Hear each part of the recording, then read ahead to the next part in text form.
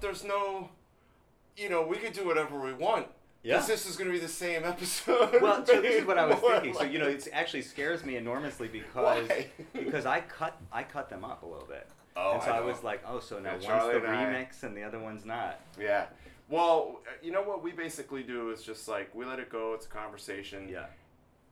Yesterday I sat with somebody, my buddy Howard Smiley, and he's like a very nervous Floridian Jew that's like, when he wanted something cut, he would just kind of do the like, hey, you don't put this on record. And Yeah. I look at him and I'm just like, schmuck, then don't say it, But we I've can had coordinate. a couple. I actually had one where somebody called me after the fact and said, Oh, no. I said something Yeah. that turns out wasn't true. I had heard something and I said something about somebody else and it turns out it's not accurate and I Right. really...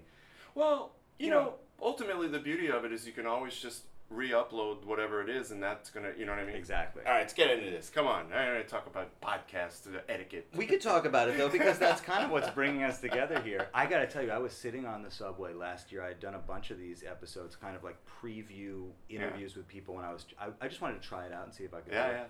I was sitting on the subway coming back out to Brooklyn and the F train goes above ground. I check my Facebook and I see it's the week I'm about to launch my podcast. And I see that your first episode is up. And I was like, oh my God, does the world care enough about all of these interviews to have two?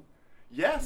And hell yes. And the answer is definitely yes. Oh my God, yes. Well, and I also think that it's just like, one of the reasons why Charlie and I started doing this was actually, funny enough, we're both basically bass players, and we talked about this in the first episode that we did. We can't work together. We live on separate coasts. We have all these friends that we have these conversations with that we're just like, screw it, like let's just record them. Yeah.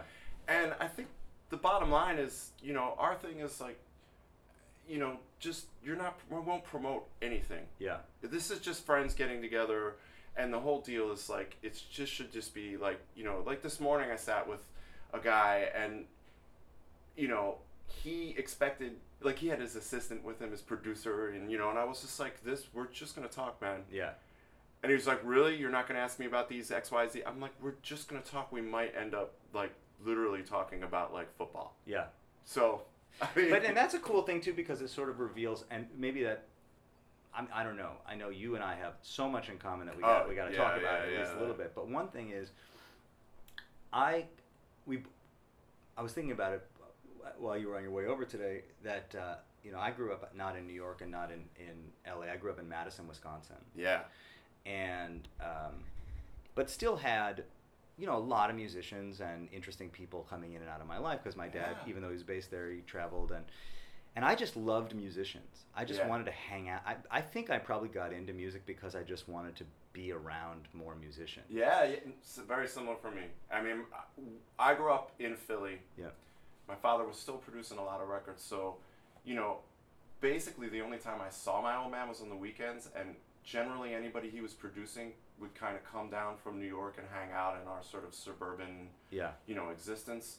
So, it's funny, I didn't even think that I wanted to be around musicians or that I was drawn to them. It's just kind of the only people I knew from my parents' circle of friends outside of maybe some local folk. I mean, like Astro Gilberto lived in our town, so even the local friends were Astro Gilberto. Yeah. I mean, that was really random that she lived there. But so you just thought everybody was in I that just world. was like, you're in music, and that's, you're just around. Like, I remember my first sort of like, I guess like cognitive or just like actual, like I'm aware of what's going on memories were hanging out with Art Neville from the Neville Brothers and the Meters. And he was there on the weekends while my dad was making this Neville's record, and I was just like, you know what? This guy's really cool. Yeah. And like, kind of, he would watch me play piano a little and like mess around. I wasn't a musician yet. I was like 9. Yeah. And I just remember him being like, you should learn an instrument. Like you have an innate like ability and sense of, time, and I was like, oh, okay, I guess I'll do that, So it was Art Neville that planted the seed, not your dad. No, my dad didn't. No, my dad was just, I think my dad's thing was just like, we're all gonna find what we want to do. I mean, I have 4 brothers, 3 of us went into music. Yeah. But in very different ways. My brother David works at Apple for iTunes, and he actually now runs music for iTunes, so I say now I figuratively and literally know Big Brother. Yeah, right. Yeah, no kidding. Yeah, you're tapped into the source. And another brother became a recording engineer, and then the smart brother who works in furniture. Mm-hmm. Right, of course. Because that industry Jewish son didn't that he change. is. Yeah, yes. right. So I mean, we were surrounded by music, but I didn't really think of music as we were surrounded by music. I didn't think of anything else. I always say, and I don't know how you feel, and I don't know are you a sports guy at all? Not really at all. Okay, then I always bring this analogy up, but I feel like I grew up in the dugout, and it's just like, I just knew baseball players, you know what I mean? And that's what I grew up around, and there was really, my dad didn't have any friends that were like lawyers and doctors, right. So I didn't have a thought to go into that kind of stuff. Right. But how about you, man? Like, I know your old man would constantly be, the people must have been coming through and... Well, yeah, I think there were two things. One, people would come through town and look him up because he was one of the few people that they knew who was anywhere near that area in Madison. And then his friends, local friends also, like he became very close with Clyde Stubblefield early on. Clyde settled in Madison in the early 70s. Didn't you study with Clyde? I did. I studied, I mean, if you can call it studying. Wow. You know, but that was my first drum lesson was when I was five or six. This drum set showed up in our house, and Ben called his buddy Clyde to come over and sit with me and play with me. And so over the years, Clyde definitely sort of mentored me locally. I mean, there's some... You know, he has a... Wow. Well, yeah, but I mean, for me, it was, you know, I didn't even understand. Just Clyde. Yeah. And he's such a character, and he's actually such a local character in Madison. Yeah. He had a weekly Monday night gig in Madison for years. It just ended a couple of years ago because of his health, unfortunately, deteriorated. But through a lot of years, he had this Monday night gig. As a matter of fact, he had it for a long time in the same venue, and over the years the venue changed ownership, and it was sort of like inheriting a tenant. You inherited Clyde's Monday. So it was a country and western bar at one point, but it was still Clyde on Monday nights. Yeah, you got can't Clyde. Change that. It's like an institution. And he would, when I was just old enough, like in early years of high school, I could go down on a Monday night and sit in. Yeah. But on the one hand, he did me this enormous honor and favor of being one of the few drummers he ever let sit in on that gig. Yeah. And on the other hand, that meant he would split. Yeah. And he would be out behind the, he'd be out hanging and then come back 45. So it's like, it wasn't like a tune, a lot of times you get to go sit in on a set. Like I do a set. And then he could like stroll, So on the one hand, there was like a hang and a scene and a community in Madison. But then on the other hand, I think, my dad spent like over 50% of his time, like your dad, away from home. Yeah. So, and I would think especially more from being there because he would be in LA or New York or Detroit, whatever it was, Chicago. I'm sure he's Well, it was generally a plane ride. It was generally not like a commuter vibe. It was like, I'm going to get on a plane, I'm going to go to New York, now I'm going to go to DC, I'm going to go to LA. But it did mean that when I traveled, I got to be sort of thrown into the thick of it with him, because if I wanted to go anywhere he was going to be, it was inevitably... So you were on the road. So I spent a lot of time on the road. Exactly.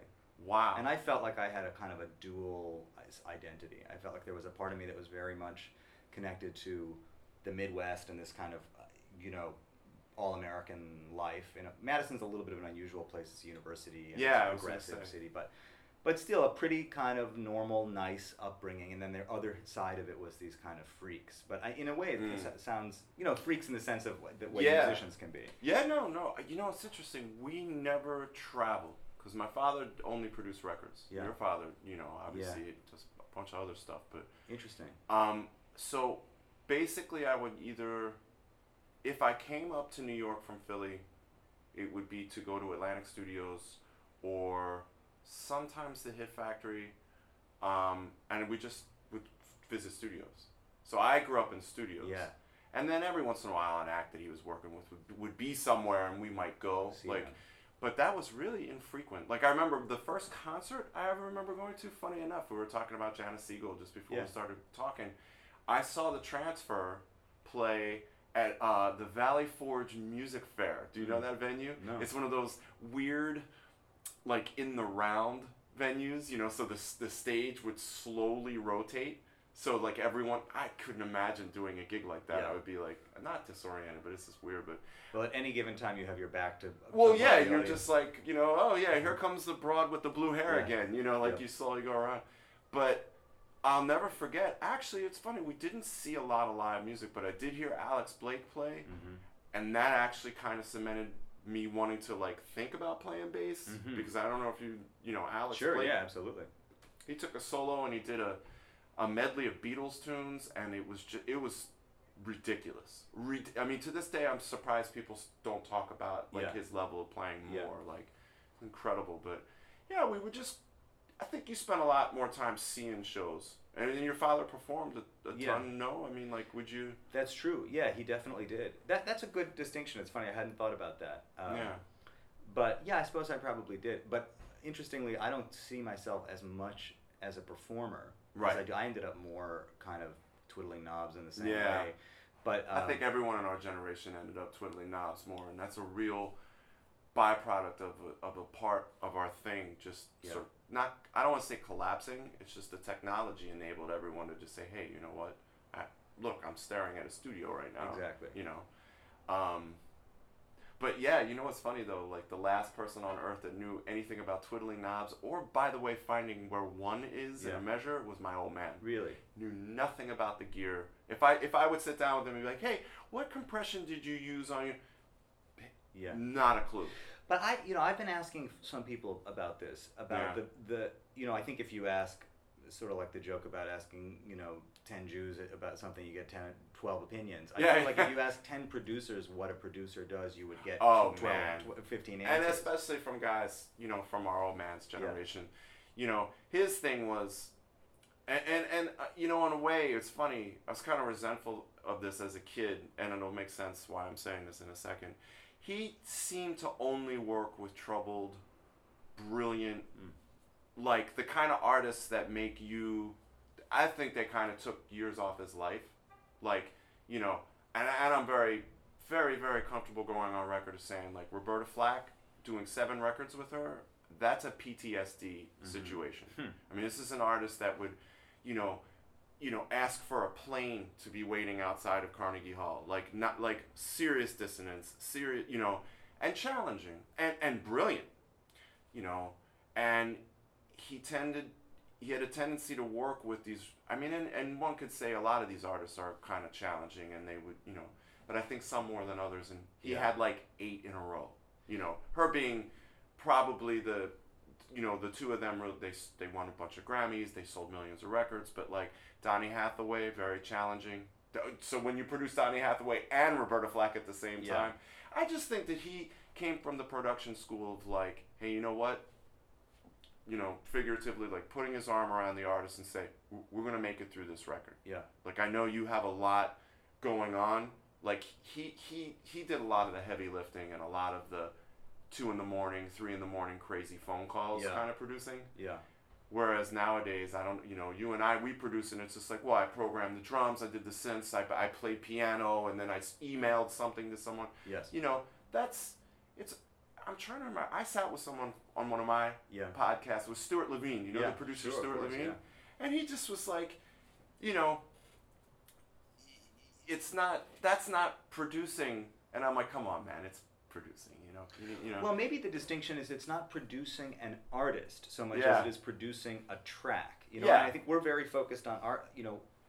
We haven't really talked about it, but I think our skill sets to a certain degree are compatible in that they're much more oriented towards getting the track done, and doing interesting work within that context, as opposed to, who's going to answer the phone at 2 a.m. when the person is for that's a different kind of production. But also the interesting thing is, I think production and A&R were very connected. Very much so. And when you talk about what you and your brothers did, it's sort of like each of you almost took. I mean, I'm sure there's an enormous amount of overlap, but took like a slice of the pie and kind of went with it. One is the actual record making, the other is the sort of like the real business side of it. Sure, very much so. And the other is like maybe more of the kind of A&R side or something. Or like literally the mixing and recording, the technical aspects of it. Yeah, it's weird. The thing, production has changed vastly. I mean, it's like I think, it's funny, they used to call it supervision. Yeah. They literally would be someone making sure that like stuff didn't get broken. They wore lab coats, like they go, you don't touch the knobs. There's only 4 of them, and you need to be a member of the union. Have you ever worked at Capitol Studios in LA? No, I've only been as a witness. I've never worked there. It's a union house. Yeah. Did you know that? You can't actually touch things in there. I never knew that. Huh. I was like, because they do all these award shows, and it's just always been a union place. So that cracks me up. Yeah. Like. Well, it's like those photos when you even see it at Abbey Road, the Beatles or whatever, and it's like, what? Yeah, you didn't. These guys recording it, that's what they look like? Exactly. So, things have changed. For the purposes of our experience, being raised by producers and songwriters, obviously, and performers, like my dad's thing of production was so much vastly different than what exists now. In a way, it's kind of I love what I do, but I do miss the teamwork and the camaraderie of having like 8 people be part of a process that's now just like sometimes just me, Well, when I first became aware of the Motion Worker Project, I think the first time I was aware of it was not the records, but the band that you put together. Oh, really? You saw wow. I don't think I saw it, but I read about it, I heard about it, somebody told me about it, and then I went back and checked out the tracks and then heard them licensed all over the, stuff. But it seems like you kind of made an effort at some point to like put something collaborative in front of people. I had to, and it was interesting because the way I started out making these records, it's funny, it was really on the heels of, like, I was really a studio musician, and I was producing records, and I started sort of writing this music, and I realized it was really based on DJ culture, and I knew nothing about it. And I had some friends in that world that were like, hey, you should put this stuff out, and I'm like, well, what do I do? Like, I wouldn't, they're like, you need to DJ, and I'm like, no, you gotta be kidding me, like, DJ? Like, I'm gonna play records, So what have you started putting these tracks together, mixing up different genre-bending stuff, or what were you doing? Well, honestly, I started out making, like, really aggressive drum and bass music. I got really into this stuff coming out of the UK, and I was just, like, so sick of making glossy pop records that I was, like, I was, like, just honestly to learn how to use the gear. I was, like, I have a bunch of synths, I have some samplers, and, like, this stuff pushes you to learn how to sort of break the stuff, and really learn how to program. And so then I realized, like, I'm like, well, I can't do it live, and I have to DJ. And I did it for a while, and it's a square peg in a round hole. Like, literally, I did a DJ, I'll never forget this. I did a DJ gig once on St. Mark's at this place called Coney Island High. I don't know if you ever remember this club. And it was like jungle night and jungle this, and, guys with, like, stupid clothes, and they dance, and they're so into it. And, you're not meant for a world when I'm sitting there and I'm, like, DJing and reading a book about Cannonball Adderley. Like, I'm really not feeling this. And the tone arm comes off of the turntable because it's like a piece of crap turntable that's like been abused. And everyone starts booing. And the only thing I could think to say was, go home and read a book. I'm like, you have to be kidding me. Like, this guy's like... So I wasn't really meant for that world. And so the band really is actually born out of like 2.5, 3 years of DJing against my will. Yeah. And then I was just like, listen, if I'm going to make this stuff and it's going to be funky and it's going to be... Like, it's all sort of microscopic sample based and breakbeat stuff, but like, I have great friends that are musicians that will kill this. They'll play this so much better live. So that's what that was born out of. Yeah. But it's funny, Charlie and I we shared a lot of musicians. Charlie Hunter and I shared a bunch of musicians, and it was like, as much fun as it was to have a band, it is just mind-numbingly expensive to take. I had like Kool and the Gang on the road. I had like 8. Like, I think I went out with 8 people. Yeah. That's just like, boy, you better sell. You have to be nuts. No, you have to be crazy. And I've seen, I mean, Charlie, I know over the years has gone from like taking a bunch of people out to just like, but he's fortunate that he can go with 2 people too. He can go with a drummer and it's killing. He and Scott are just, it's amazing. Yeah. And it's affordable. I mean, you can afford to travel at Absolutely. that scale. And they're like best friends. Yeah. So it's like they go out on the road, they do a bunch of great gigs, they talk to each other while they're playing. Yeah. Not just musically, they literally talk to each other. It's amazing. Wow. But yeah, it's hard. It's hard to take a band out. But honestly, for the way I'm making records now, I kind of have to. Yeah. Like, if I'm gonna tour, why would you not want to have like a great hang? You know what I mean? But and this goes back to you were saying you sort of miss the camaraderie, and I think that speaks also to the fact that we spend a lot of time locked in a room alone, and when I started doing, like, for example, advertising or certain even pop production, or, I would say, this is great. I'm like one of the few people that actually gets to go off and do my own thing, and nobody's looking over my shoulder. No. Especially if there's a client situation, it's like... Well, advertising, don't get me started. That's, I mean, we've both probably done a ton of that, and it's just that, talk about looking over your shoulder and telling you what they don't want and want at the same time, and not knowing really anything about either. It's so confusing. It's very confusing. You need definitely to learn that, to translate what they're saying, or just not do it, or to not do it. I mean, but that's the thing, is that there's a part of it that I dig still, in that you go, because as long as I'm in a space that I can control, I can insulate myself a little bit from that kind of craziness. And just do the work, put my head down, do the work. I like that part of it. But then on the other hand, I'll sort of like look out through my fog and say, man, I gotta like hang with somebody. I gotta like remember what that's like. Yeah. I think now the way that happens is funny. I'm like sitting in this space. I visit lots of buddies of mine in their spaces. Yeah. And we kind of just, well, what are you working on? We play each other's stuff. Yeah. We kind of hang. Sometimes, it'll be like, hey, you have a bass here. Let me just throw something down. Like my buddy Zach Danziger and I, like, he's this incredible drummer. And every once in a while, he'll just be like, I was at a space the other day because I'm in town this week. And it was just like he played me all of this new stuff that he was working on. And it was like, what do you think of this? What would you do here? Yeah. I mean, that's kind of what it's turned into. And those are great hangs. I mean, I love that. But... the other thing is I don't know about you, like, I geek out so hard on software that, like, I'll get together with certain friends and it'll be like, do you have this plugin? Do you do this thing with it? What library do you have? Like, and it's interesting. I mean, it's like, everything breeds its own new experience. Like, the camaraderie comes in different ways now. And the communities are different. No, it's true. In fact, we have never met face to face that I can remember until today, although I know, for example, that you're like a deep propeller heads guy. Oh boy, yeah. And I mean, not that we need to go that deep on this, but just that I know certain things about how you like to work technically, just because you occasionally will post a video or say something on Facebook about what you're into. And I think that is the kind of the necessity of being in these isolated islands, is that you kind of got to share it somehow with people publicly. Absolutely. And then, the cool thing about, like, social media, I guess, like Facebook or whatever, when I do that, every once in a while there are, like, speaking to, like, propeller heads and Reason software, like, someone will see it and I'll get, like, these uber dorky emails like, hey man, I noticed that you were bussing this, and it's just like, oh, thank you, like, because I'm not really that technical, so it'll crack me up. There is a community and there is camaraderie, but, like, you know what, there doesn't exist anymore, like, Sam Jones and Louis Hayes and Joe's, like, just like, they're just going in and playing. But so that's the thing that interests me, and I think you started to allude to a little bit, is like, our generation was the kind of the first generation where, despite the fact that you got to go hang out in the real studios and the real places, basically we are the generation that had access to technology, and maybe the people that sort affordable technology. Yeah. And maybe the first people that were drawn to it were maybe other musicians that we saw or whatever, but at this point, now we're at a point where everybody's got GarageBand, everybody's got sort of understands the building blocks of how to record. Yeah. But you know what they don't understand? The stuff we came from. Dig it. Yeah.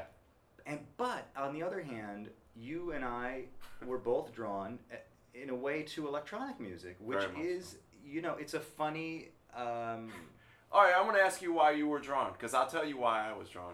But I want to know why you were drawn. I don't have a reason. When I heard you say earlier, you got into making a certain style of music because the technology asked you to make it. In terms of, like, I got into making drum and bass because I was trying to figure out how to use these tools. Yeah. And these tools seem to lend themselves to that kind of music. Yeah.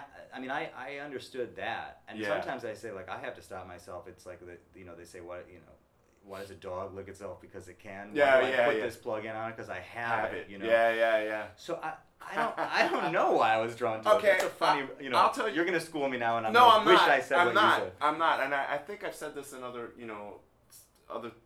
I've said this before, but it's two layers. One, absolute love and curiosity about the tools.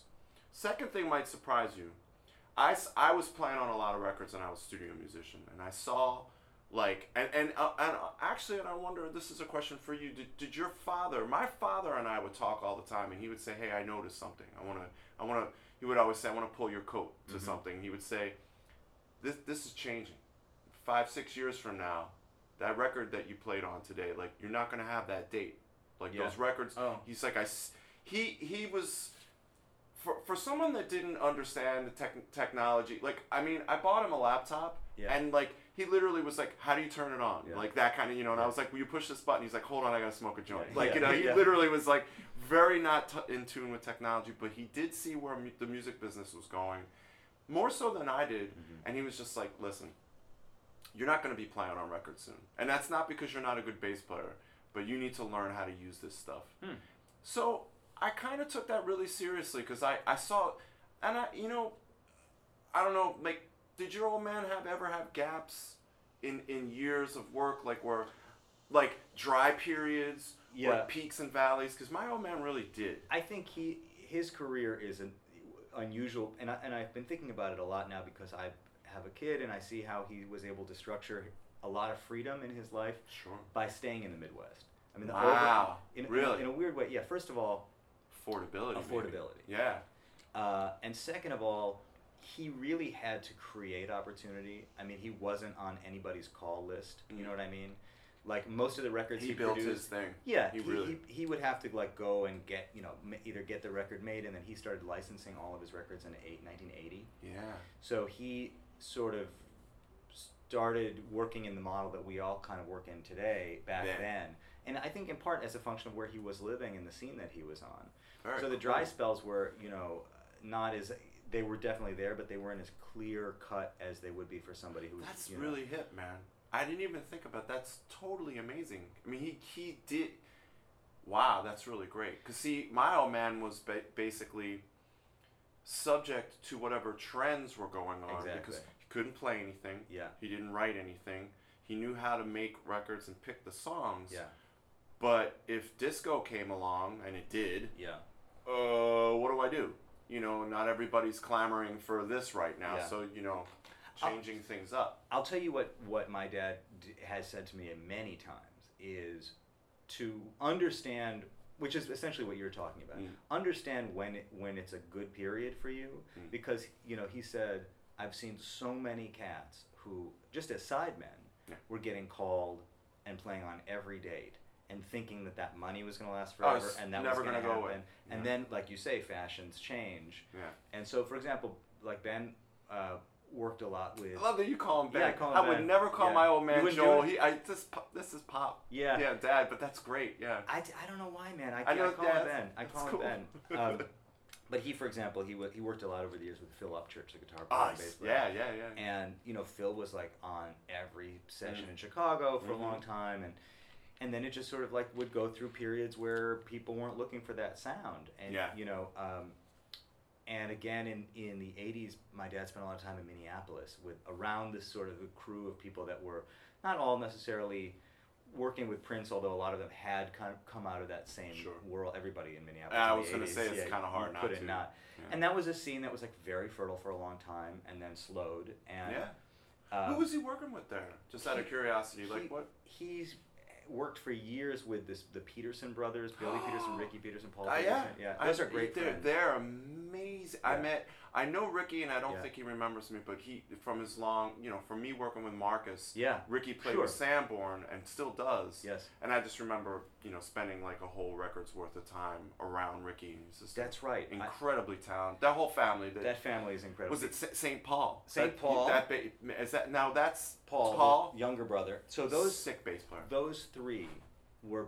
I mean, it's weird because so many people don't know who they are. Oh, but if you know, you know. That was in high school, probably the most influential music for me. Wow. Because, I mean, you wouldn't hear it necessarily where I'm coming from, but that was where my dad was spending a lot of time in high school. And Ricky and Ben had shared an office at Paisley Park. Yeah. And that was Ricky's production room for a long time. That's ridiculous. Never knew that, man. That is so cool. It was amazing for me. Because they're good people, man. They're great people. Totally good people. And there's that kind of Midwestern kind of charm and niceness, and also has Ricky been on the show?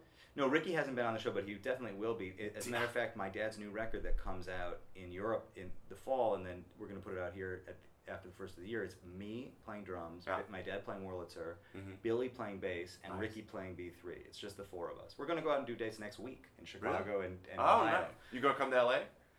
Hopefully eventually. Yeah. But so in that format, it's just for me has been like, just to get to go out and play with Ricky and hear him just play the organ sound and the rhythmic thing, the way he makes you play a totally different way. Totally different. And I mean, I actually have to remind myself to listen, but to be true to who I am also, in the sense that I find myself wanting to play like Steve Jordan did on Up Front, or try to do my best Steve Jordan impression. Yes. That's the record I hung out the whole time. That's when I met. It's funny you mentioned Up Front. An unbelievable record. It really is.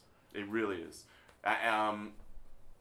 It's hard to not want to sound a certain way when you're playing with guys that speak that language and are informed by or played it, played it. Yeah, it's like, hey, sound. You know what? You're not Charlie Drayton. You're not Steve Jordan. You play you. That you can sound like that, but it's just like, and listen, Charlie's an old friend. Like, they are the shit. Yeah. But I hear what you're saying though. It's hard not to be like, just like lay in. But then you're an impression of somebody. I mean, that was to me the sort of like lesson when I finally got to play. And Billy, the bass player, the older brother, plays a lot with my dad, and I've known for years, and is one of my big musical mentors and friends. But Ricky, I spent more time listening to him and trying to cop him and his production sound as much as his, Yeah, no, very, very, very distinct style, like playing and produce. Like, he's just one of those guys. He's a bad boy. He's a bad boy, and so for me playing with him live, it was like it was just the like graduate school experience of going, okay, man, you're you now. You're not trying to be on those records. You're going to make your own new record. It's funny. I'm just thinking of this now. There are certain musicians you play with where you just as a, like, especially when there's a generational thing too, because there's definitely a generational thing between us and Ricky. Like, he's the kind of guy I would imagine, like, I would just, because he's got such a happy vibe sitting there. Yeah. Like, I would just be like, yo, I want to please you, man. Yes. I want you to look over smiling and having a good time. Yeah. Other guys, maybe not so much, like, but I want to bring this back around to what I started saying about electronic music, because yes, please. Unfortunately, opposite of that, I started noticing that musicians, something happened with a certain, kind of jazz musician, especially for me coming through the Berklee School of Music filter. I kind of had enough of musicians at a certain point. And I know that that's not going to sound like cool, but I found that there was a certain part of my playing that was getting annoying. I was running into certain walls where I was sounding too much like Marcus Miller, sounding too much like Jaco and Victor Bailey. Like, I didn't have a voice on bass. And I'll never forget, there's a bass player named Jeff Andrews. Do you know who Jeff is? Jeff played with Mike Stern for years in the 80s, and he was tight with Jaco. And, I mean, he's such a monster bass player, and I got to be a little friendly with him. I don't think he ever really heard me play. I think I took like one lesson with him when I was like 18. And I'll never forget him saying to me, I was kind of talking like I am right now. I was saying, man, guys are just getting annoying, and all these guys that practice too much, and every gig is a rehearsal. Like, I've had enough. And he was just like, do you play anything else? And I was like, well, I've been messing around with synths and and like samples, and and he's like, well, maybe that can be your voice. And I was like, you know what? Thank you. Because I and here's the other thing, that bullshit guilt that you put yourself through for not practicing 55 hours a day. I was kind of saying to him, hey, man, I'm really bummed. I only practiced 2 hours yesterday. Yeah. He's like, listen, you're going to burn your mind up. Every single thing you do, every time you touch a keyboard, or every time you fuck with a sample or whatever. I'm sorry, you curse on your show. You curse all you want. Okay, good. It's a regular joint. Fuck. He was like, you're discovering your voice with everything. Yeah. And you know what? I mean, I've said it to him before, but like, thank you, Jeff. Like, that literally gave me a kind of courage to be like, I don't really give a shit what that guitar player thinks, or I don't care what this, and it's funny. I've had certain musician friends of mine from that era go like, "Wow, man, you did like a 179, you didn't really, you just stopped, like I just stopped, and I'm kind of happy about it, like I love being a bass player, but not that much." But does it feel good when you get to go out and dig in? Love it. I love to play. I especially love being on my own gig because no one gives me notes. Yeah. Right. Which I have notes from other pop gigs I've been on. They're the funniest stories. Like, I just got sick of playing for people. I wanted to just do my own thing. So what were you doing? You were in New York for a long time. Yeah, I came back to New York in 92 from Berkeley. And from 92 until about 98, I played on a lot of records, and I toured, and And you came when you came here, you were here to be a bass player. Yeah, I'll never forget. So Marcus Miller works with this woman named BB Green, and I had known BB since I was 16, and I remember coming back, and it was like one of those I got off the bus in Hollywood and I got the job, I literally came back and I was like, BB, I'm looking for work as a bass player. I just did 2.5 years at Berkeley. I'm ready. And she's like, give me a tape of stuff you've played on. And I'm sure whatever I gave her, man, was me taking a solo, no one would ever ask to hear or want to, but I showed some facility. Yeah. And she started, basically it was she was. And some taste, I'm sure. I'm sure there had to have been some taste. Well, I mean, I hope. I don't think so. But yeah, there was some sort of I can play certain things and I can read, and I did my work. And I, luckily, because of a relationship with Marcus, I had a good relationship with her, and she was like, you know what? Marcus is moving to LA. He gets called for things. Maybe I'll throw you. They're easy gigs. I mean, these are pop records. It's not like I need to sound like Marcus and take 3 solo, So she started booking me on stuff, and it would be Japanese pop records, French pop records, English, Mexican pop. I played on tons of stuff. Yeah. And it just worked. I'll never forget, man. I remember I did a Japanese pop record for this J-pop star who had written for this huge boy band, and this was his solo record. And I literally went into Right Track, and it was me, Hiram Bullock, Juju House from EU, ridiculous,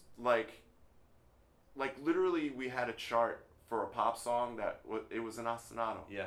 I mean, it's a repetitive bass line that had one change, and it was a 12-page chart because every single measure had been written out, and I took a bass solo on a pop tune. Hiram Bullock and I both soloed on a pop tune, and it was just wow, this is strange, but I love it. But I played a lot, and I lived on Bleecker Street. Have you done that, Hang? Have you had to play 5 nights a week on blues bands and I definitely did that. I just think I got sick of it. Yeah. I mean, it was 7 years of just I guess when your dream is to get I want to play bass for Maxwell. Yeah. You know what I mean? I want to get that gig that I have for a decade. I didn't see it coming. I just didn't. Was that the dream? As a sideman, don't you want to get it's I would love to play in Steely Dan, or one of those things where it's I play bass for James Taylor, Jimmy Johnson can't do the gig, I'm gonna do, I'm doing this tour, I guess that was. Not doing pickup gigs, not doing casuals, not doing one-nighters. But No. But having a gig. I would see my friends come off the road from really major pop gigs, and they'd be on a wedding, sure, that next weekend, and I'm oof. I mean, and these are guys I love, really dear old friends, and I'd be I can't do that. I can't be on the road for 7 months and then need to play the Goldberg bar mitzvah next weekend. But the weird thing, I think, in New York particularly, is that it's a kind of a... Those guys are good musicians. First of all, they're good musicians. They're really good. But the other thing is, it's a kind of a double-edged thing when you get a gig that takes you out of town, from what I've seen, because you're off the scene. You're gone. So if you're back, you need to go back in the same front door as everybody else and remind people that you're back here. And if that means it's the Goldberg bar mitzvah, you do the gig. It seems to me. You're spot on. And you know what? I prefer to be gone. Yeah. I lived in France for a while. Anytime I could go anywhere and do a gig somewhere else, I did it. Yeah. And really what that bred was the constant reminding everyone of your existence when you return. Yes. And then like trying to, like, I lived in Paris long enough that I started producing French pop records. Yeah.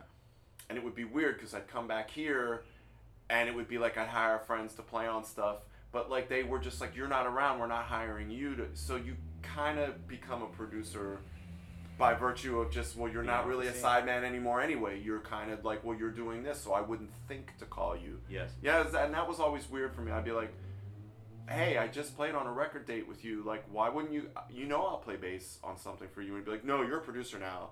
I'm not going to make you like...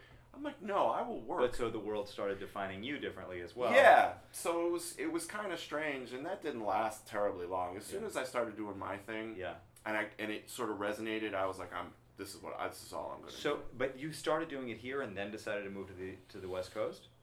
Oh, I've only been on the West Coast for like 3 years. Uh-huh. I mean, I lived here up until 2010, and I mean, you know, when my father passed, New York that chapter kind of went with it. So it was kind of like my wife and I and my stepson, you know, we were just thinking, well, where do we want to go? Yeah. We'd like to go where there's no winter. Yeah. So we went to LA, and I love it. I mean, and that's a whole other bag of worms and a whole other thing to learn. Yeah. But by and large, I think moving there at 40 and doing that at a point where you've already kind of built a little bit of something, it buys you time to learn that scene and kind of navigate the water. It's a totally different thing. New York and LA have like very little to do with each other, even in terms of the music world. Yeah. You know. Tell me, I mean, if you don't mind, tell me. No, yeah. Well, I mean, I'm also scoring films and trying to break into like score TV stuff. So I that's the place to be. Yeah, and and I figured more. Yeah, but it's odd. A lot of my work is coming out of New York doing that. So it's like, it's kind of strange to think that I'm there doing stuff here, but I just felt like, you know, it's a different world there because like TV and more TV than film, that's really like, in order to jump in on a gig like that, you need your hit from that world. And in TV, they don't really, it's weird, TV and film kind of fight each other. They don't really care about each other.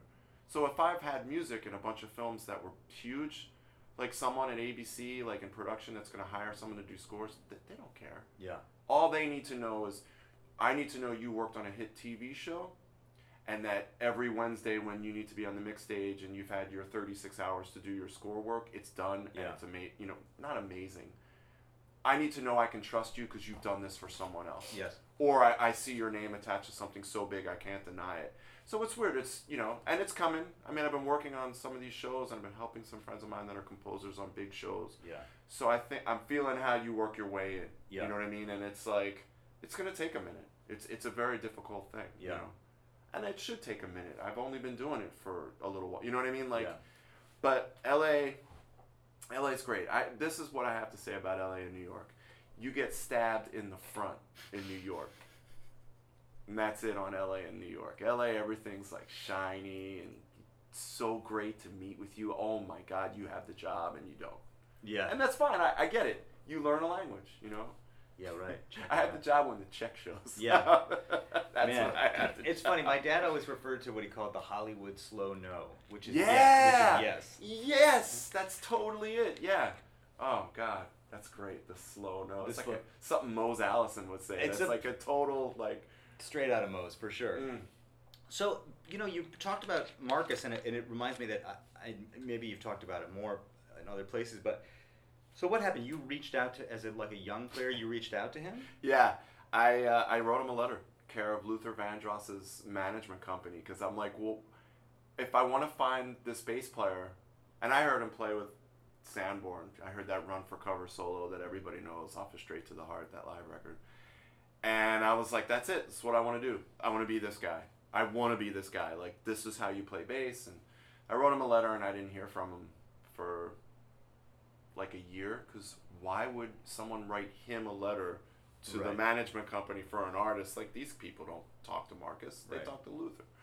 So somehow he got the letter, because someone was like, hey, this was written to you here, and they were in the studio doing something. And I guess he had it, and then I got this random phone call one day, and I thought it was my buddy Wolf, this drummer Steve Wolf. And I basically, like, I don't think I hung up on him, but I started quizzing him. And I was just like, hey, like, if this is you, what key is this song in? What, you know, who's your co-writer on that? You know, like, I kind of had some, and he answered everything correctly, so I was like, oh my God, this is really Marcus Miller. And it's funny, like, he's become this icon in bass, but at that time, he was like a big producer, and like musicians respected him, but like anybody I talked to and was like, hey, do you know who this guy is? Like, a lot of musicians didn't know. Mm-hmm. Like, so people were like, wow, you really love this guy. Are you sure, like, this is who you want to, I'm like, nope, this is who I want to learn from. And, you know, so it took a while, but we finally met up, and he was super cool. He just was like, hey, come to the studio anytime I'm there, and just be quiet. Just sit in a corner, keep your mouth shut. And is that what you were asking for? You were just... Yeah. I never wanted to take bass lessons. I never wanted to. I was never concerned. I knew that... I kind of knew that... Actually, after hanging with him a couple times, I kind of knew he would never give me a bass lesson anyway. He's all observational. He's not a guy that says, oh, no, hey, you do it like this, and then, you know, you hold your hands this... He's not that guy. So I just learned from watching. And honestly, I learned more from watching his team and the process of doing about 6 records than I learned from any one thing he did. You know what I mean? So you watched him produce and play, and yeah, I went through an entire Miles Davis record, 2 David Sanborn records, a Roberta Flack record, and one Luther record. I think I said that, but. Yeah, and then like a Joe Sample record, like records that you'd make in like 4 or 5 days. Yeah. You know, a Joe Sample record that was really cool. So that's interesting because you know, your dad was a record producer, worked with a lot of those same people. Wasn't working then. I mean, remember talking about those sort of dry periods? Yeah.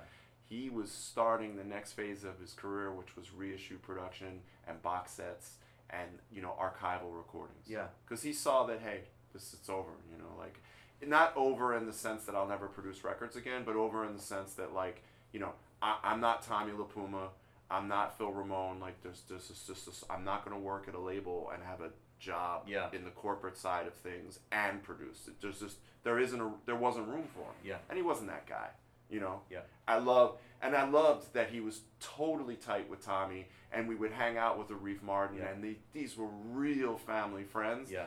And, you know, the closest guy to him that was like him was Stuart Levine, who was like my dad, West. Yeah. And Levine was just like, I'm not, you know, working a label. Are you kidding me? He's like, they'll throw me out of this place in 5 hours. Yeah.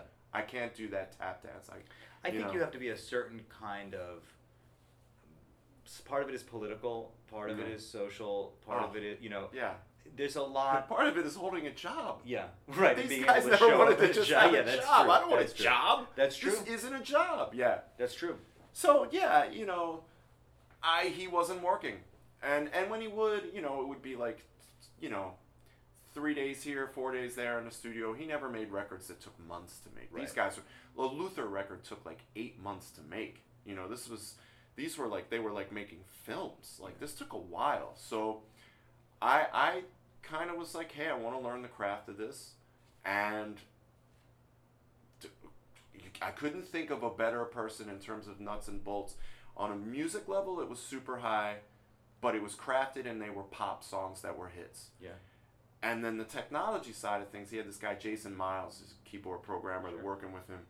He had every synthesizer on the planet, and it became my gig to set them all up and know how to route all the MIDI cables and, you know, what order they needed to be powered up. So I learned a lot of, like, I learned how to use an MPC 60. I learned the differences between Roland synths and emulator samplers, you know, that played back sounds, and Yamaha, like, sonically. So I learned all this stuff years before I could afford any of it. Like, I think it's important for any kid listening. That's true. To understand that, like, an emulator 3 was like a $12,000 like sampler and synth. Like, it was completely unattainable. Yeah. Honestly, I always ask Jay, I'm like, how did you get this? And he was like, loans. Yeah. Guys took loans and they paid, like, it was like a mortgage. Yeah.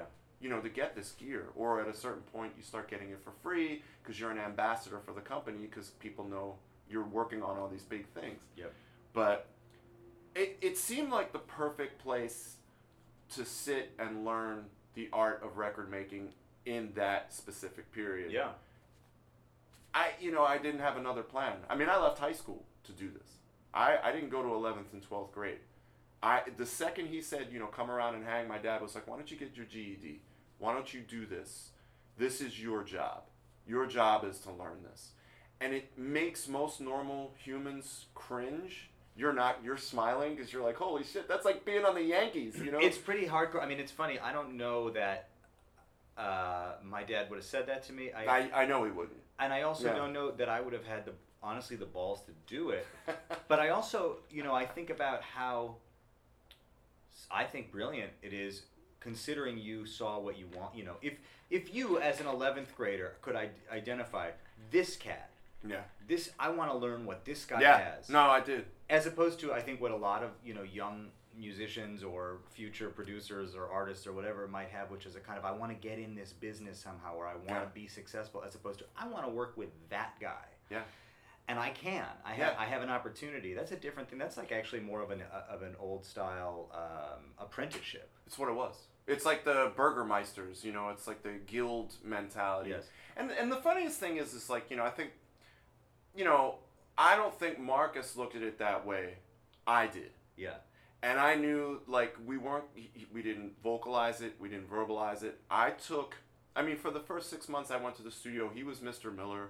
Like, I was eyes on prize, and, like, I didn't go as far as to, like, literally take notes, but I took notes. Yeah. And it's funny, I think that maybe at that point, I was really cocky as a bass player. Like, I was already starting to work a little, like doing sessions.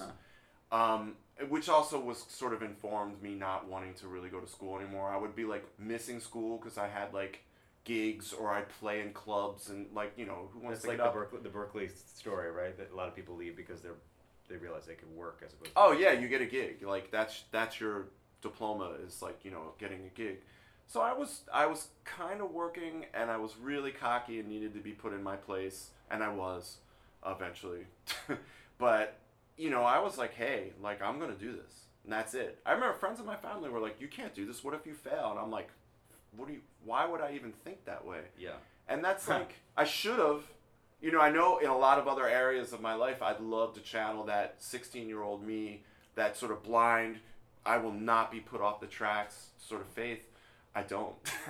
There's definitely. Man, I should do that with my film stuff. I should Fuck yeah! I think about that all the time. The same thing. If I could go back and have the same confidence I had as a 16-year-old, because it's sort of like you don't know what you don't know, and you don't give a shit. Yeah. I didn't give a shit. Yeah.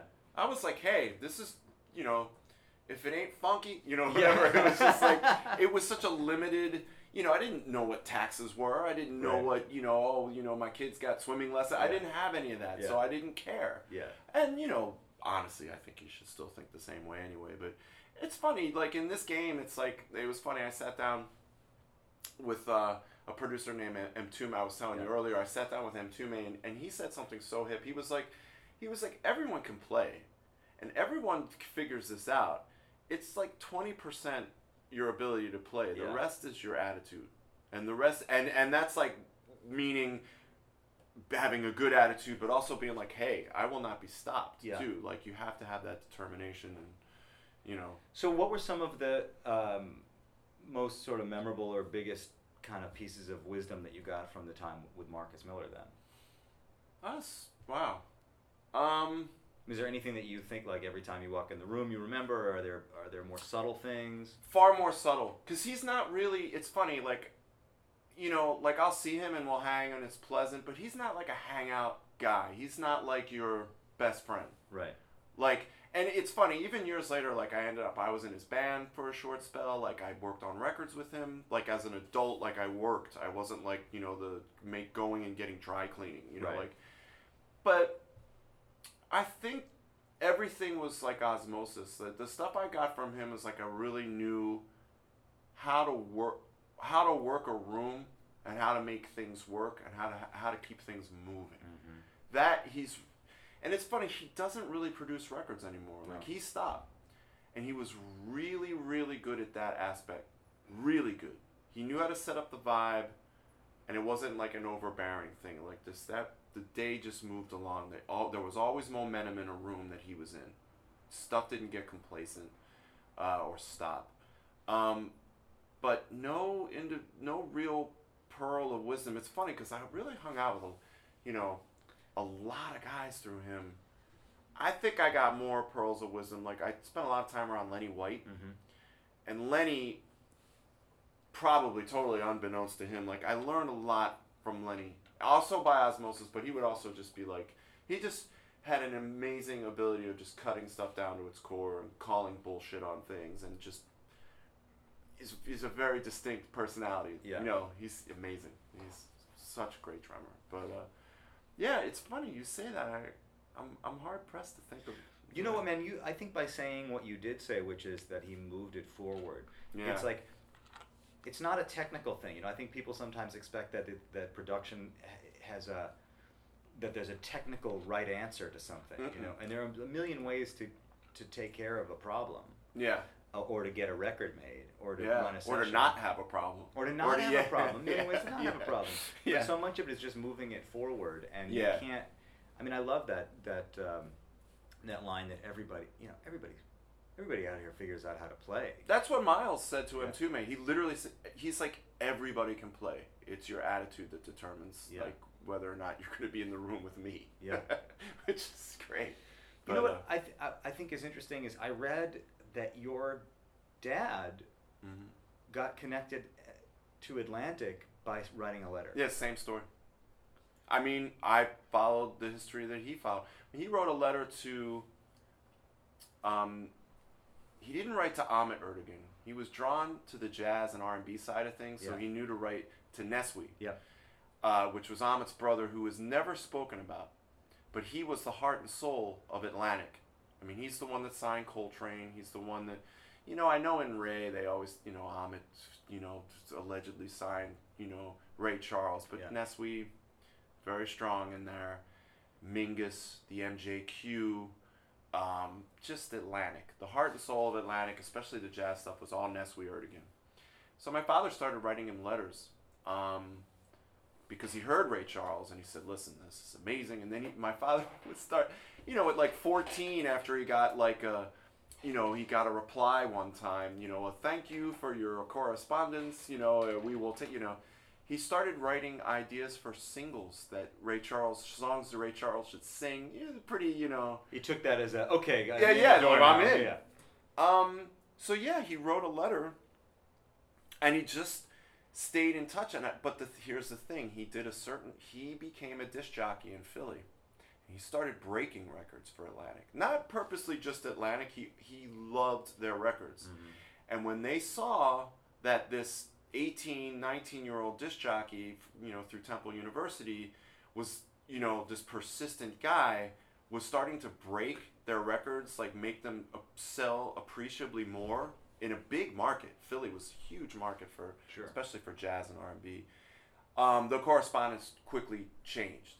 And he started building really good relationships with all the artists that came through town, because he would MC their shows, and they would come on his show, on air. And they finally gave him a shot. Produced a Sonny Stitt record that Sonny had already recorded 2 weeks earlier. Huh. Oh, meaning like he just went in the studio and recorded the same, just cashed the check. It's called Deuces Wild. I think it was in 64 or 65. Huh. And then they said, all right, come on in. And Neswi's like, I like you, let's start feeding you more stuff. Who do you think we should sign? Like, it built. Yeah. But, it's a trip. I mean, we both wrote letters. But I had a roadmap for my thing. He didn't. Were you thinking about that? Were you looking at that model when you started reaching out to people in high school? No. I actually, as a degenerate sports fan, had written letters to athletes I loved. And I figured, I'd never gotten a response. Yeah. But I figured, you want to reach somebody, write them a letter. Yeah. I mean, it was a heartfelt letter. I don't have it. Unlike my father, who literally kept his correspondence that he got back. Like, he has letters from Neswi. It's kind of spectacular. Yeah.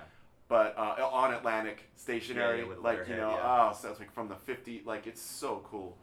But no, I just was like, I don't know about you. Like every once in a while, I'll get correspondence. Like I'll get emails from someone like that's heard my records in somewhere like in France or Germany. I pay attention.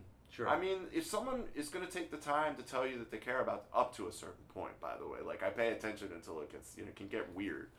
But yeah, I mean, I think it says a lot about a person to some degree. To take the initiative to do it, and there are not that many people that do it. I agree with you. If somebody takes the time,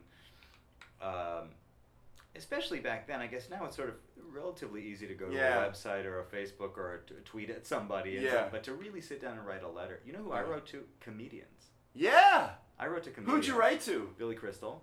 Perfect. I mean, you kind of had a childhood similar to his. I guess in a sort of way I did, yeah. Although, when you're a kid, except that you don't Billie know Holiday was in his right, house. Exactly. Yeah, it's a little different, but yeah. Yeah, I guess in a sense, but I didn't know anything about that. I mean, I didn't know about his family. I just dug him, and I wrote him a letter when I was a kid, and he wrote back to me, and like really, yeah, that's amazing. Yeah, I mean, he just wrote me a little. Yeah, here you go, kid. Yeah, who loves your baby? Exactly. That's Telly Savalas. With a signed photo, which I have framed at my parents' house. Nice. Still. But I think sure, if you're a kid, especially if you're a kid, and you reach out, I mean, it must be very meaningful. When a 15-year-old writes you a letter and articulates a specific thing, like I put myself in Marcus's head. Yeah.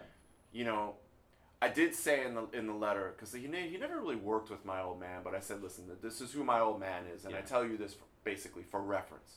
I'm not messing, I'm not messing around, but that doesn't make it so like, oh, well, you should answer me because my dad produced Roberta, like big, big deal. But I have to say like that had to have helped, because the subsequent subject matter that I touched on, I'm sure, was just like, I listened to this record you did, I learned these things, like I knew about his career, and I spoke to things in his career that I wanted to emulate, and that has to mean something coming from a 15-year-old, like to be that.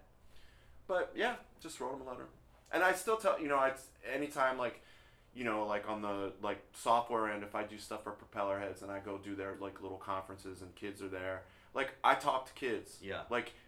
This is a generational thing, and you come through different filters, and like anyone who like sloughs off a kid or just says like, oh, I don't have time, whatever, is a douche. Like kids, if we want music to continue to hopefully get back on track and start getting good again, like you got to get these people that are reaching out to you like excited about pursuing it, and like like understanding that there's great stuff in it, Or well, it's interesting that you say, getting back on track, because one of the things I was thinking about earlier when you were talking about reaching out to Marcus Miller is like, well, okay, so who would the 15-year-old, Adam Dorn reach out to today? Yeah. Well, I certainly don't think it would be, I don't think it would be Marcus. Right. Because I don't think I would be, I don't think that would be on my radar.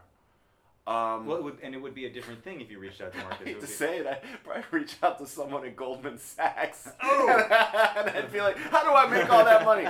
No, you know what? I'd like to think that maybe still being in the same, I'm assuming I still have the same father, and I'm assuming that I still, if my father was me, I would just be like, it's weird. I'd probably go back further. I'd probably reach out to James Gatson, or I would be like, how far can I get away from Kesha? Yeah. What's the polar opposite of Kesha? James Gatson. Yeah. What is what's the opposite of Katy Perry? I actually like Katy Perry. I shouldn't rag on her, and they both have the same producer, which is funny. But yeah, I don't know. Music would be tough. Who would you reach out to? Man, I don't know. But it's funny.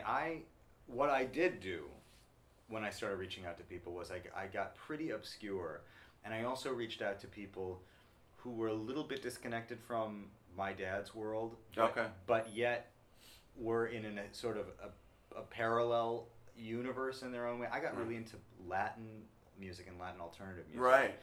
And I saw that. You worked on, you did that Motorcycle Diaries flick, man. That's really cool. It was funny when you were saying how film people respect a film credit and TV people, I have the ultimate film credit, but it was never my intention, and I didn't do anything with it because I didn't I wasn't positioned to follow up on. I wasn't like going for that at all. I just fell into it. But I ended up working on this thing that won an Oscar. Yeah. But only because I loved this guy Jorge Drexler, who wrote the song. Yeah. And when I was in college, I spent a little time living in Spain. I spent a year living in Spain. Great. Where I just swallowed up. Where'd you go to school? I went to college at the University of Wisconsin in Madison, which is my hometown. I stayed there. I mean, wow, really? It's supposed to be a great school. Oh, it's like a totally great. It's a Big where Ten. The Onion is from. It can't be bad.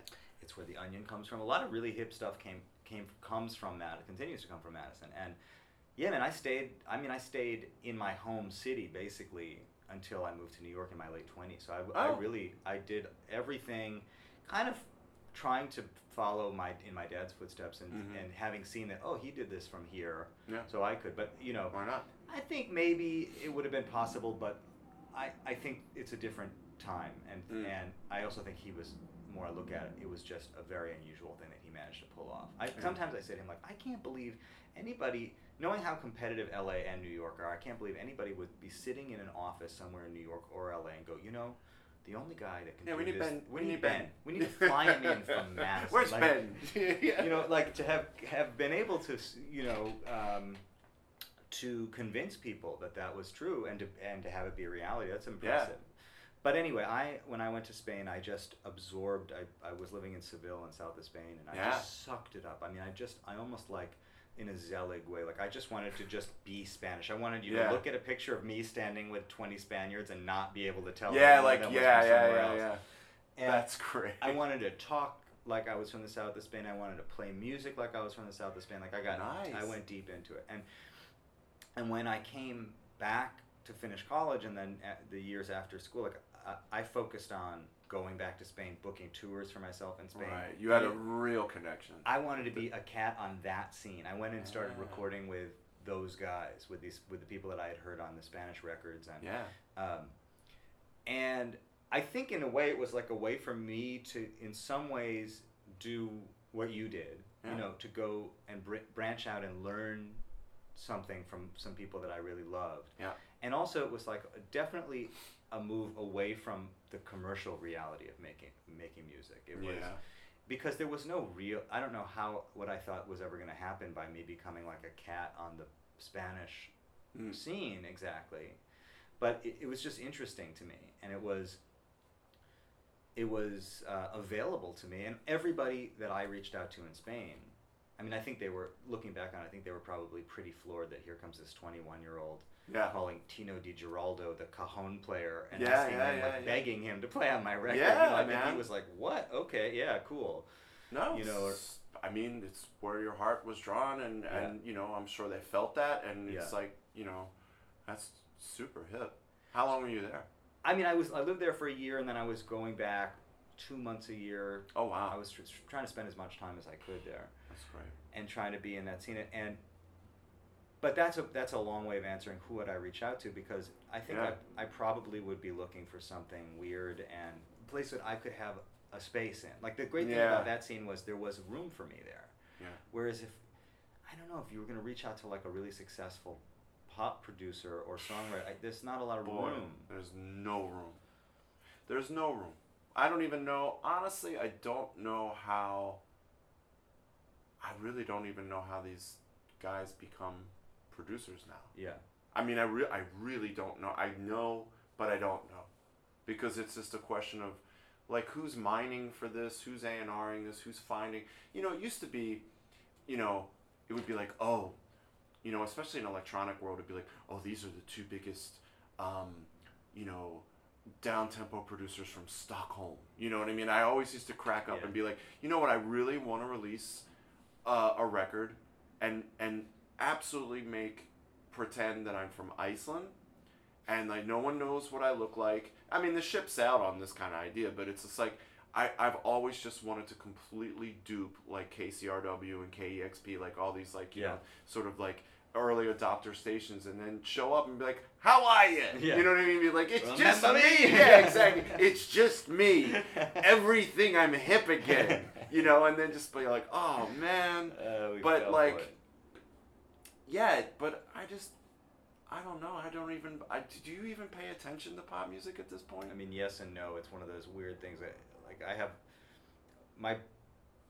my closest friends who are music lovers are probably not musicians. You know, music, you know, there's a difference between being sort of like that obsessive music fan who's just like stays hip and tuned into everything that comes out, and then like the musicians who, you know, you don't have a time. I don't have time. I know. And it's confusing, and I do follow it a little bit, but I don't know, not enough that I would say like this producer or this, you know, or this musician.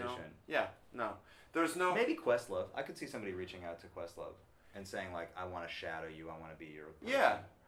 Yeah, maybe so. It's weird for me to think of that. I went to high school with him briefly. Right. I wouldn't reach out to him, but... but I mean, if you were... That would make sense if you're young and you want to get around, like, they're actually playing instruments. And they're producing records. Producing records. They're on TV. It's like an all-encompassing, like, you know, multimedia sort of thing. Yeah, that would make sense. And, you know, and he's an encyclopedia, you know, definitely certain styles of music. But, yeah, it's interesting in terms of producers. No, none. I mean, because the thing is, at that point, you're thinking of yourself like, oh, I make, you know, trap or dubstep. And, you know, it's just like, you know, that stuff, it's over in up to 8 months anyway. Yeah.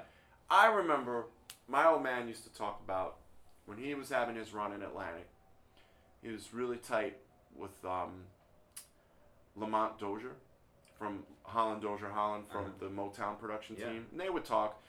I think Stuart Levine was like, they actually hung out and they worked together. But my dad became like phone buddies, you know, because they were in Detroit or LA, and you know, my old man was in New York.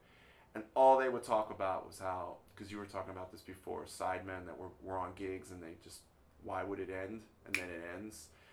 They would just talk, and he would say like, yeah, why would this ever end? Why would Atlantic ever stop making the records that they're making? Yeah. Because they did. Because it goes from Laverne Baker to Laura Branigan kind of really quickly, like, you know. Well, and then the sort of in the final analysis, when you look at where we are today, and you know, you said earlier, well, when music maybe turns around again or whatever. I mean, on the one hand, there's a lot of music being made, a lot of great music being made. Shit, yeah. But if you look at not just the music, but the business and the delivery system of music, the whole thing sort of happened really fast. I mean, 60 years, 100 years at most between when people first started recording music and to where we are today. The whole business of recording, production, the whole thing, it happened super fast. Yeah.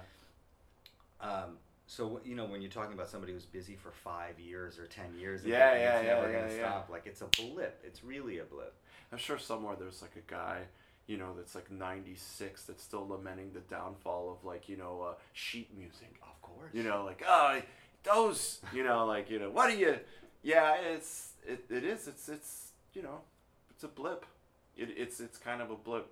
I was thinking, like, you know, this thought that, you know, there were regional production styles and subgenres, and things were, if you went to DC, there were DC records. You went to Cincinnati, there was, you know, Muscle Shoals, LA, Detroit, and Philly. I mean, yeah, Gamble and Huff, and, you know, Philly International thing.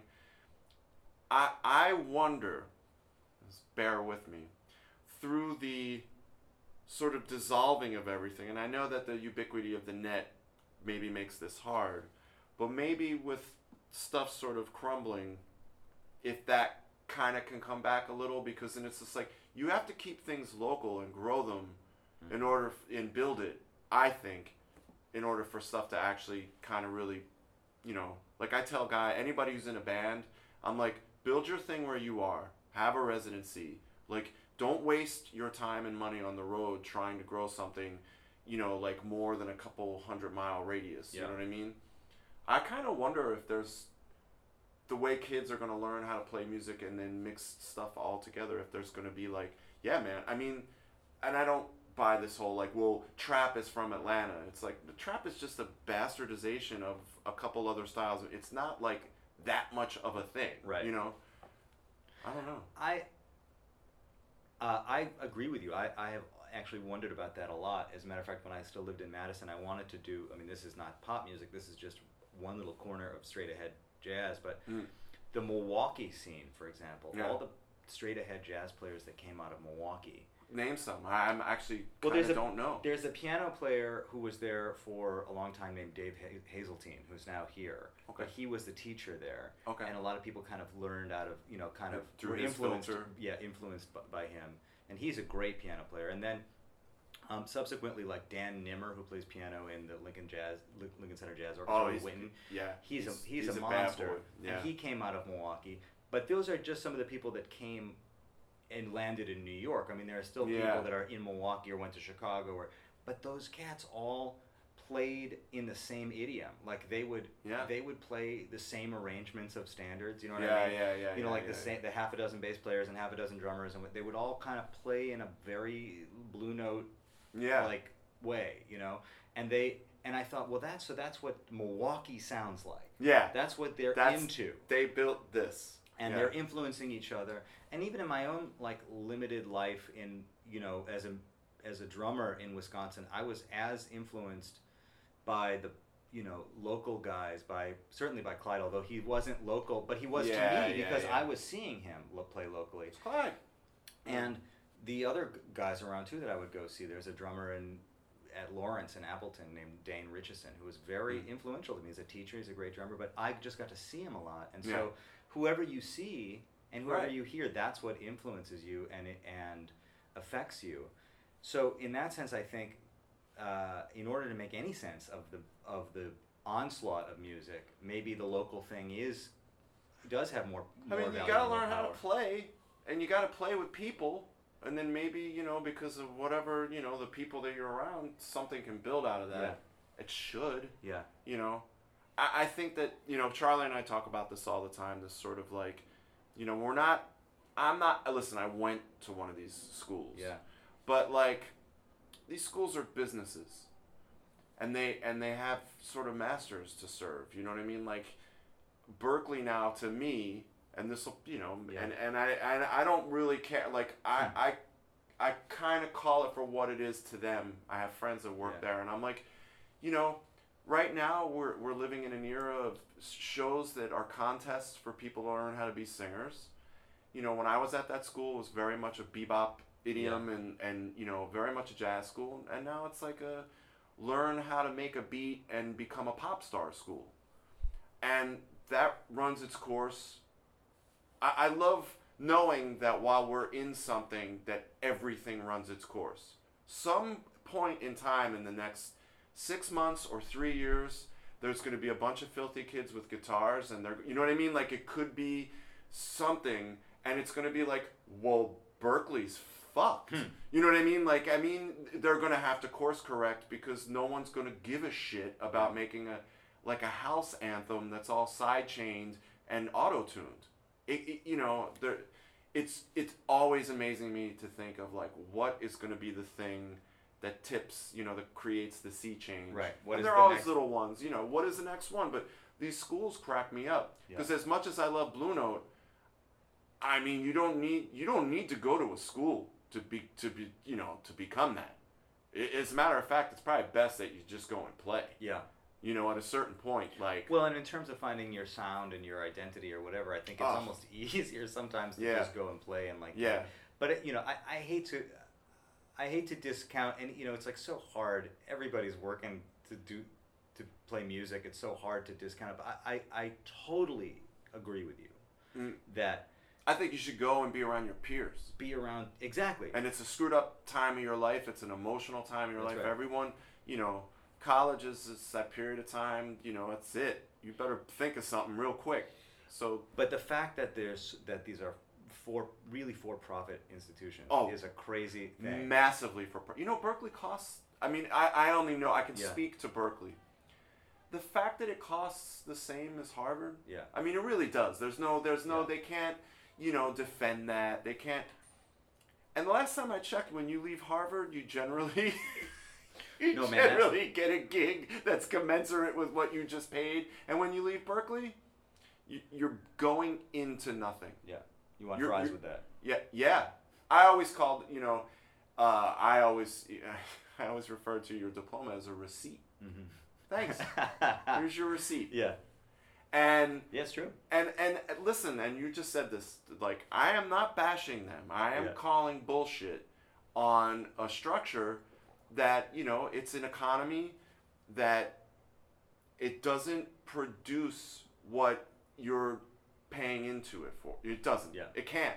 It's not our life, what we do, it's not based on that. Yeah. You know what I mean? When you were in school, did you also study real things? Right, no, I did. No, as people might say. As a matter of fact, I mean, that's probably why I was giving you the look when you telling me that you dropped out of high school to go. Oh. Because I didn't have a backup plan as such, but I also didn't study music. I went to school for history and Spanish. So, because my thinking was, if I'm going to be out of work, let me be out of work with this diploma as opposed to with a music degree. I didn't think that wisely, and I wasn't course corrected to think that wisely about a plan. It wasn't really, my old man was purely bebop in that sense. But that's smart, because you got that.